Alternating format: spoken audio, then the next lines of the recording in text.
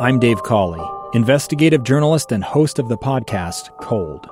Don't miss Cold's new Season 3, where I look into the unsolved disappearance of Sheree Warren, a woman last seen leaving her job at a Salt Lake City office in 1985. Police cast suspicion on Sheree's estranged husband and boyfriend, but never made any arrests or recovered Sheree's remains. Find Cold Season 3, The Search for Sheree, anywhere you get your podcasts. Inside Sources. We're very pleased to have joining us on the line today Jerry Larson, Chief Operating Officer at U-Science. And this is such an important, especially Women's History Month, and wanting to make sure that we have women well positioned to continue to make history now and in the future. And Jerry, tell us just a little bit about this study, the insight that came from U-Science research in terms of this talent shortage and what we're doing with, especially with our young women. So U-Science is actually a system that helps get students of all backgrounds into the right careers. And as they're facing forward and trying to figure out exactly what they should do when they grow up, they need to know exactly how their brains work so that they can find something that they're going to be happy at and they're going to be successful at. So what we did is we looked at all of our data and we pulled 116,000 high school junior and senior female data at points. And we're able to look at the facts that they have more than 10x the aptitude than the interest for careers in architecture and engineering, for example. Whereas for education, social sciences, training, arts, design, they have 2x the interest than the actual aptitude. So we wanted to make sure that they were aligned up so that we don't necessarily focus on a talent shortage per se, but more on an exposure gap, that they just don't know how their brains work, and they want to make sure that we get them in the right spots in the future. I think that's so important. Often as we look at careers, I always say if you're not using those signature strengths, those talents that you naturally have, you're not going to be happy regardless of what your title or what your salary is. And so I want to dig in just a little bit more in terms of this aptitude versus interest, because I think when you talk about a 10 times ratio, just explain that for our listeners a little bit in terms of what we're seeing. Clearly there is talent, skill, and ability there, but then it ultimately leads to what you just said in terms of the exposure. Yeah, absolutely. So we have a lot of amazing educators out there who are doing the best that they can to align the students in a pathway in their education system to get them where they need to be. The challenge is that students only know what they know. They know what their parents do. They know what their uncles and aunts and uncles and, cousins do. They know what they've been exposed to. And so actually it's less of a talent gap and more of an exposure gap. So when you go ask a 7th grader, what do you want to be when you grow up, they will say what they know. They will say the 10 things that they think they might want to do, but they may never have even heard of what a statistician is or, something else like that. And so what we do is we take an aptitude assessment that looks at actually how their brain thinks spatially and numerically and in patterns and all of those kind of things. And we align it up with the interest piece as well as with kind of what their personality style is. Do they like interacting with people? And instead of just saying, what do you want to be when you grow up? What are your interests? What's fun for you? Instead, we say, what does your brain actually do? How does it work? What ways do you think? What are the lenses through which you see the world? And then add to that the interest as well as the personality style so that then it kicks out for them. Here's the top 50, top 200 jobs that would be really great for how your brain functions. I think that's so important because I think in so many cases we sort of self-select out, not on good information, but just because on that self-bias, or where we think, I'd never be good at science, or I couldn't be an engineer, or whatever it may be. And so often, I think, especially with young women, they are much more likely to self-select out and say, I'm not qualified for that.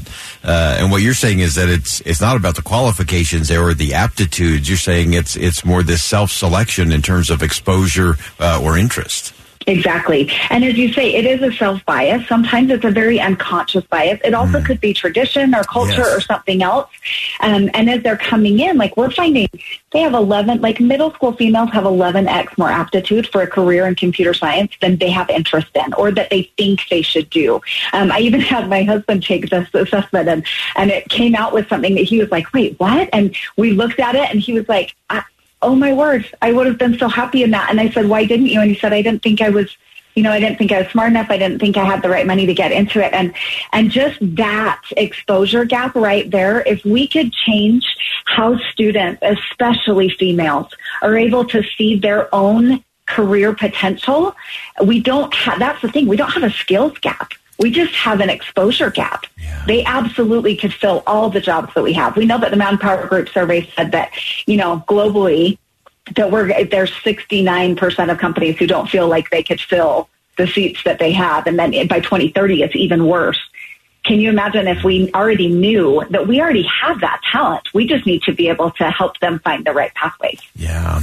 So let's talk for a minute about how we create that exposure and how we really help people recognize all the opportunities that are out there, especially our young women. What are some of the things that we should be doing? Obviously, you're doing a lot with Youth Science. So let's start there, and then let's look at what should we be doing in terms of conversations in our neighborhoods, in our homes, and in our communities. Youth Science itself has been in all of Utah schools since 2021. So this last school year, the one previous to now, all counselors in the state of Utah have had the access to the Youth Science assessment to use with their students.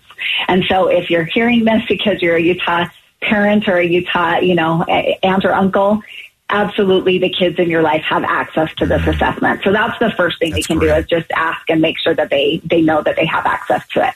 The second thing is that I think for all of us, I think it's kind of a damaging question. What do you want to be when you grow up? Because then we feel like they have to decide that right the second, first of all, right? It's just terrifying for a seventh grader.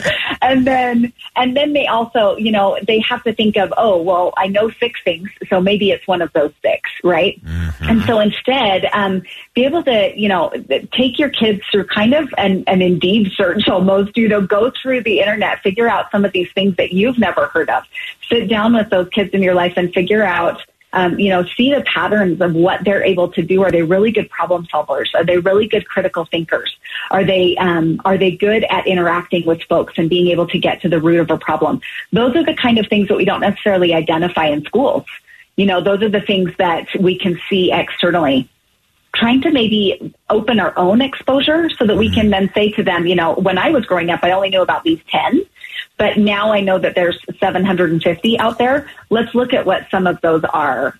Talk to folks in your neighborhood and figure out what they're doing, because it may have been a career that your kids never heard of. See if you can have a 5-minute conversation with those external resources that you have access to. Oh, fantastic. This is such great research and such an important conversation to have, especially with our young women. You can go to youscience.com and check that out. Great resources, great assessment. I think I may go take the assessment today, figure out what I want to be when I grow up here. I'm still working on that. But Jerry, I appreciate your bringing this to our attention, and just what a crucial conversation this is, that we really do have talent and to spare, and especially for our young women, to make sure that they get exposed to all the opportunities that are out there where they can go add value and really make a difference in businesses, in organizations, and especially in our community. Jerry Larson is the Chief Operating Officer at Youth Science. Jerry, thanks again for joining us today. Thank you so much, Boyd. I appreciate it.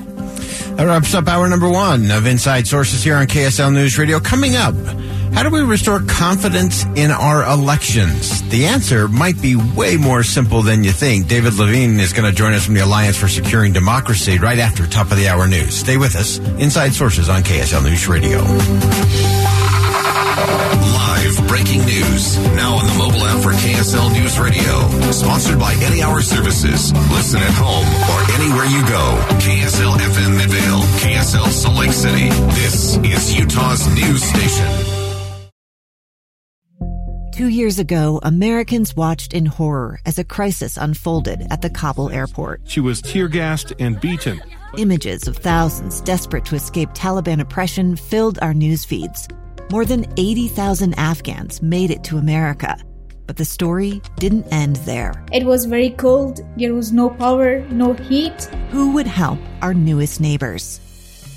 I'm Andrea Smartin. In Stranger Becomes Neighbor, you'll hear the stories of some remarkable refugees who left their homes and their dreams behind, only to start over from zero. Their only possession was 3 blankets. And you'll meet Americans who stepped up to help them. You want me to come when you deliver your baby. What can one person do? in the face of an international disaster decades in the making. That's Stranger Becomes Neighbor. Find us at kslpodcast.com. Follow us on Apple Podcasts or anywhere else you listen.